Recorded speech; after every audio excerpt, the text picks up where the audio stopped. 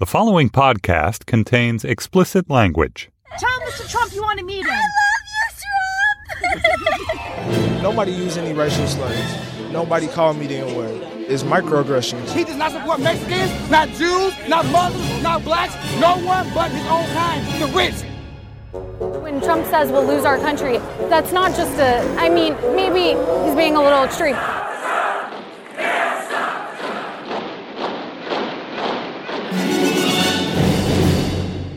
Hello and welcome to Trumpcast, the show about the man whose chief spokesperson once asked whether 9/11 was an inside job. I'm talking about Katrina Pearson, someone we've mainly ignored on the show. She raised that question on Twitter in 2012, for real. I'm Jacob Weisberg. So Hillary Clinton gave an important speech in Reno on Thursday, maybe the most important speech of her campaign so far. She charged Donald Trump with taking hate groups mainstream and helping a radical fringe take over one of America's two political parties. It was a brutal speech and right on the money. She reviewed Trump's history of racial discrimination, starting with his early days keeping African Americans out of his father's apartment buildings.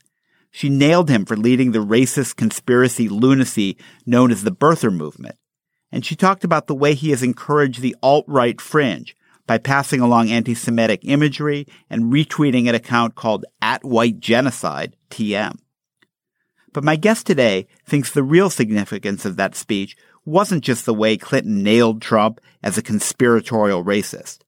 It was that she let mainstream Republicans, including a lot who say they plan to vote for Trump, off the hook. I'll be back with that interview right after we do the tweets.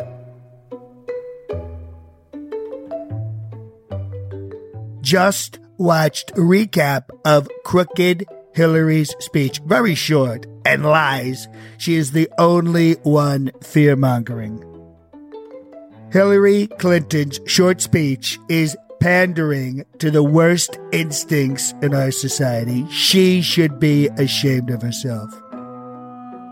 Hillary Clinton is using race baiting to try to get African Americans to vote, but they know she is all talk, no action.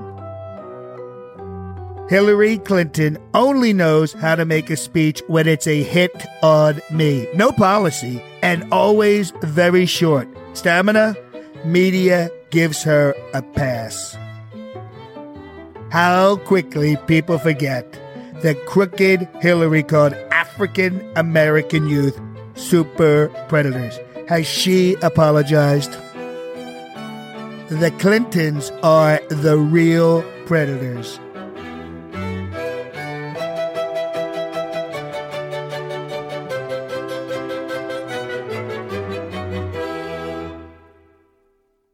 My guest today is Slate's national correspondent, Will Saletan. It's about time I had him on the show. Will, welcome to Trumpcast. Hey, Jake. Glad to join you.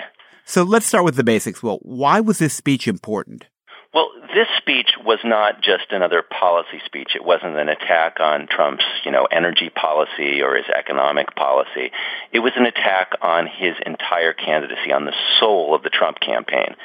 So it's an indictment of Trump driving wedges within the United States, within the American people, targeting ethnic groups. Her attack was an attack on what she's calling the alt-right, which is sort of a nice new way of describing racists. And when she says about Trump that he is courting, coddling, and representing these people on the alt-right, she's essentially making an argument that no decent person would support this campaign. So that's an argument that appeals very broadly, not just to liberals, not just to progressives, but to any Republican or independent who considers him or herself a decent American. She really had her ducks in a row going through Trump's whole history, going back to his days pursuing discrimination in his father's housing complexes, his father's apartment buildings, and his birtherism. I mean, Michelle Goldberg, our colleague, said this speech was not shooting to wound. This was shooting to kill. Yeah, it was definitely going at the thing that is most likely to repel the most people. So if you were designing a speech politically, you would choose this topic if you wanted to basically give the broadest array of American voters the most reason to stay as far away from this guy as possible. Now, that doesn't necessarily get you to a lot of other Republicans who don't embrace this alt-right constituency as clearly as Trump does. But if you're trying to kill off Trump, it's the most effective way. So what's the message to liberals and Democrats is this guy is such an extreme racist, and here is chapter and verse, but they already agree. What's the message to mainstream Republicans? The message to mainstream Republicans is that you can be a Republican, that you can embrace the legacy and the agenda of past Republican presidential nominees, of the current Republican congressional leadership, of the history of the Republican Party, and reject Donald Trump at the same time. In fact, the message is that you should reject Donald Trump if you believe what conservatives have historically spoken for. And in painting this portrait, Clinton went through a wide range of issues. So she wasn't just, for example, addressing Trump's domestic agenda, but his foreign policy agenda. Clinton argues Trump is a tool of Vladimir Putin, the president of Russia, in a way that no previous Republican nominee would have stood for. Here we had 4 years ago Mitt Romney running for president, ridiculed by some Democrats for saying that Russia was our main foreign policy threat. And now we have a Republican nominated for president who embraces Russia, who completely rejects that. So Clinton is sending a clear message to the Republican Party and to conservatives in general that they can still be Republicans, that they can still be conservatives, and that in doing so they should reject Trump. You write, she's not using Trump to take down the whole Republican Party. She's not going to tie him around the necks of House Speaker Paul Ryan, Senate Majority Leader Mitch McConnell, and the rest of the congressional GOP. She plans to work with these men. She's sinking Trump, but sending lifeboats for Republicans. Yeah, and this is one where I have to admit I disagree with some of my colleagues, and I don't know which of us is right, but I know that some of the editors and writers at Slate believe that in making this speech, Clinton was trying to separate Trump from Republican voters, from Republican office holders, basically just in order to kill Trump. And that is a sensible thing to do in politics. You want as broad a vote for you as possible. It is another leap to argue, as I'm arguing, that she's actually thinking past the election, that she's not just trying to separate these people from Trump in order to win votes, but that she is throwing bouquets or lifeboats or whatever metaphor you choose because she wants the support of these Republicans after the election. There are plenty of my colleagues who think I'm naive in that. I might be naive in that. I just hope it's true, and I do think there's some evidence for it. Yeah, well, I'm not sure which of our colleagues disagrees with you, but I think you're right. And evidence on your side is that Democrats in tough Senate races were unhappy with this strategy because they're trying to tie the often moderate Republicans they're trying to defeat to Trump. And she's saying, oh, look, decent Republicans don't support this guy. It makes it harder for them. Right. So part of my argument is that strategically, if you really wanted to hurt the whole party, you wouldn't have given this speech this way. To take a very simple example, Hillary Clinton referred to Paul Ryan, the Speaker of the House, describing Donald Trump's remarks about Gonzalo Curiel, the federal judge who didn't rule Trump's way as his Trump. This is a complicated issue. The Trump University case, which I know you've addressed, Trump has complained that this judge who hasn't ruled his way in the case is doing so essentially because the judge is Mexican-American. And this is a judge, of course, is born in the United States, an American of Mexican descent. And Trump has said explicitly, because this judge is of Mexican descent, he's not ruling my way. He's biased against me based on his ethnicity. Now, I believe that was Nutty Racist Statement number 117. We're now at 295. But yes, go on. Yes. And neither of us. Thank you for the refresher in that one. So Paul Ryan, the House Speaker, was asked about this and had either the decency or the necessity, take your pick, to say it was the textbook definition of a racist comment. So Hillary quotes Paul Ryan saying that about Trump. Now, Hillary could then have gone on to say, as I wish viscerally, she would have said. After saying that, Paul Ryan still continues to support this candidate, Trump, who he just identified as a racist. Right, that's what she didn't say. And the same thing for John McCain and Mitch McConnell. She kind of gave them credit for being part of this decent Republican Party that she says isn't fundamentally racist, which is a point that a lot of liberals disagree with because they think even if it was less explicit, the Republican Party's been playing at dog whistle racist politics for decades. Right. And I agree with my colleagues that what Trump has done is to take the dog whistles of the past Republican presidential nominees and candidates in general. He's taken the party of Willie Horton and Jeremiah Wright, and he's just taken it one step further and made it explicit. So in a way, I think this is a split between reacting to Trump viscerally and reacting to Trump constructively. So me and my colleagues who have been watching Trump all this time, as you have, a lot of us have gotten very angry, right? And if you get really angry at Donald Trump and at the party that nominated him, even somebody like me, and I think that I would say that I share some of your sentiments here, I'm a center-left guy. I'm not a left-left guy. So I would be happy in general to sort of make nice with the Republican Party. But during this campaign, statements number 1 through 250 from Donald Trump expressing his racism and various other things like his attacks on the Constitution, which we all have all noticed, they've gotten me so angry that, like my liberal colleagues, I just want to take down this whole party. I just want to, when Hillary started giving this speech, I was hoping that she was going to say, not only is it a Donald Trump problem, but it's a Paul Ryan problem, and it's a Mitch McConnell problem, and it's a problem of this whole party that coddles and tacitly supports racism. But she didn't do that. And I think the difference is Hillary is not like me. She's not a writer. She's not a blogger. She's not somebody who can just mouth off and say whatever she feels like saying. She has to actually govern the country. And so I give her moral points. I think she made a decision. I am going to extend a hand to the Paul Ryans and the Mitch McConnells, because after this mess is over and after we defeat this clown, we actually have to run the country and we have to work together. And she gave the kind of speech you would give if you were going to forgive and forget and move on and try to build a coalition to pass legislation that the country needs. Well, you've put your finger on something super interesting and super important here, and I think you're exactly right, and it partly speaks to her confidence right now, because she's thinking about being president, not just what can I do to inflict maximum damage and win the election. But there has to be an issue around her campaign about Democrats and their hopes of winning the Senate. Because if she did try to tie John McCain, Kelly Ayotte, all these other Republicans who privately hate Trump but publicly are officially still support him, they might lose. Democrats might win the Senate, and she might not need quite as much cooperation from the Republican Party to govern the country.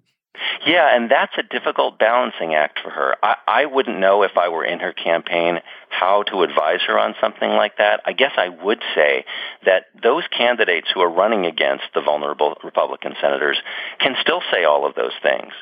Does her speech undercut them? Perhaps.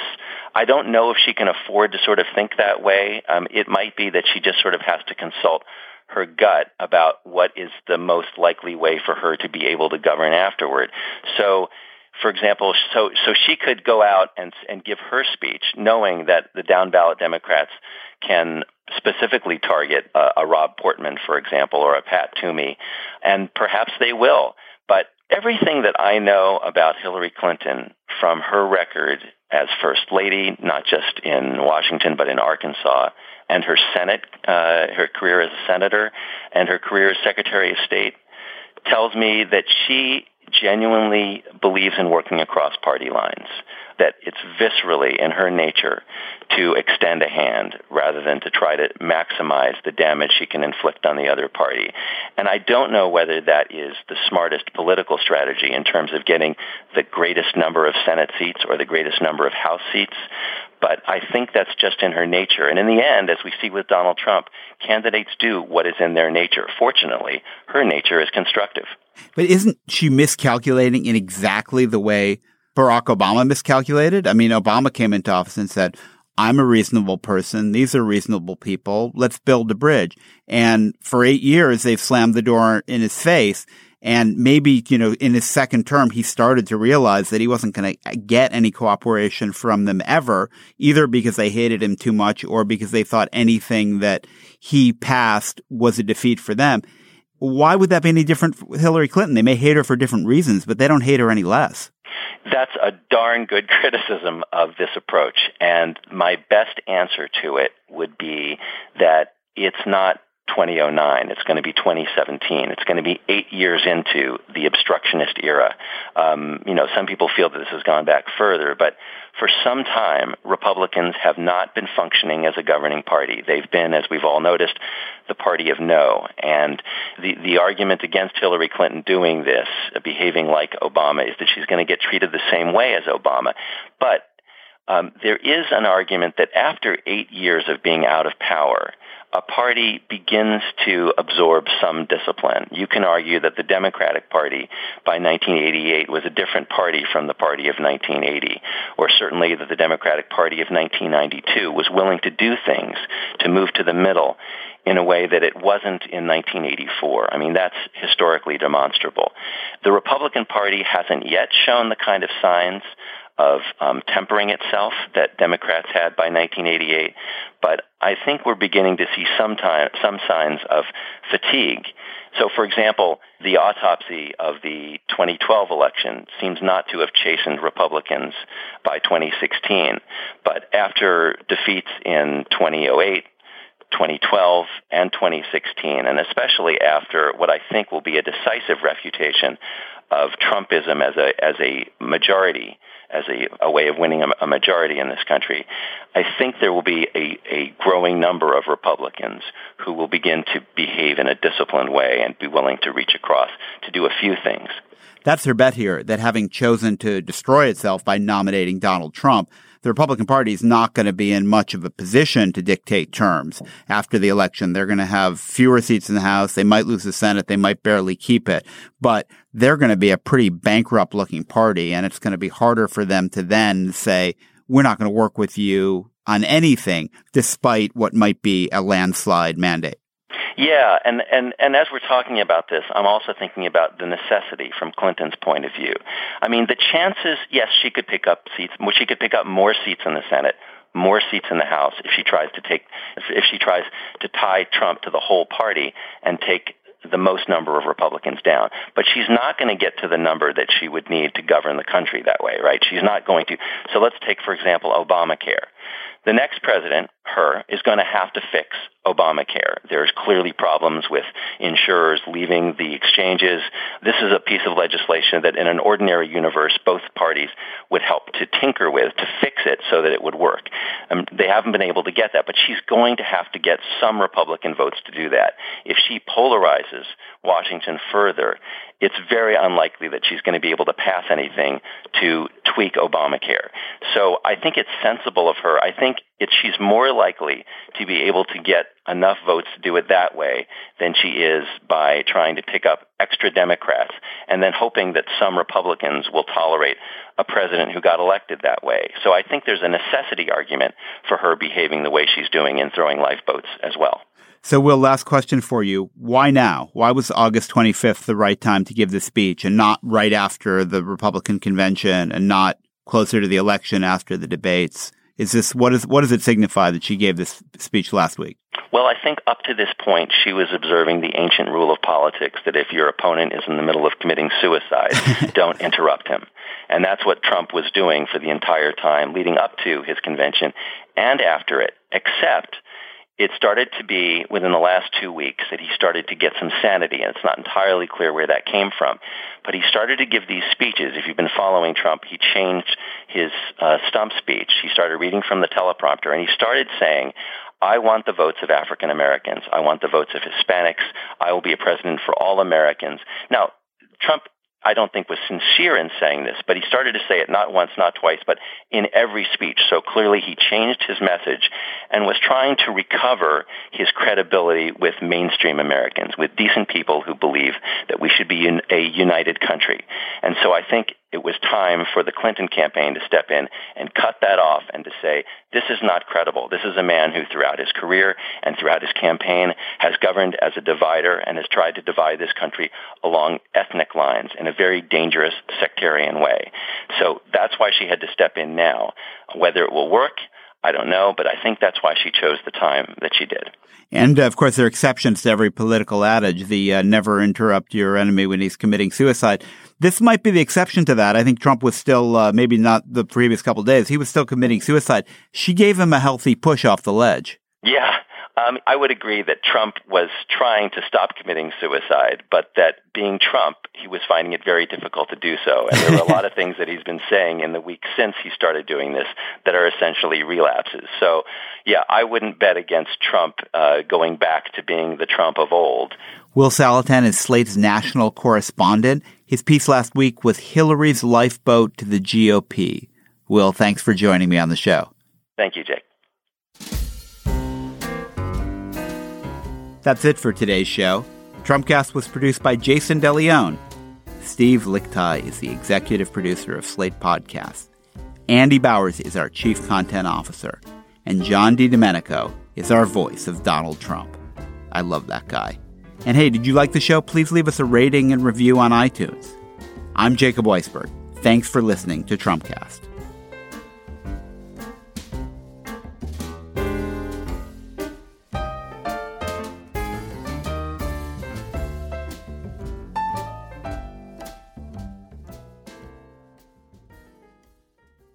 Dwayne Wade's cousin was just shot and killed walking her baby in Chicago.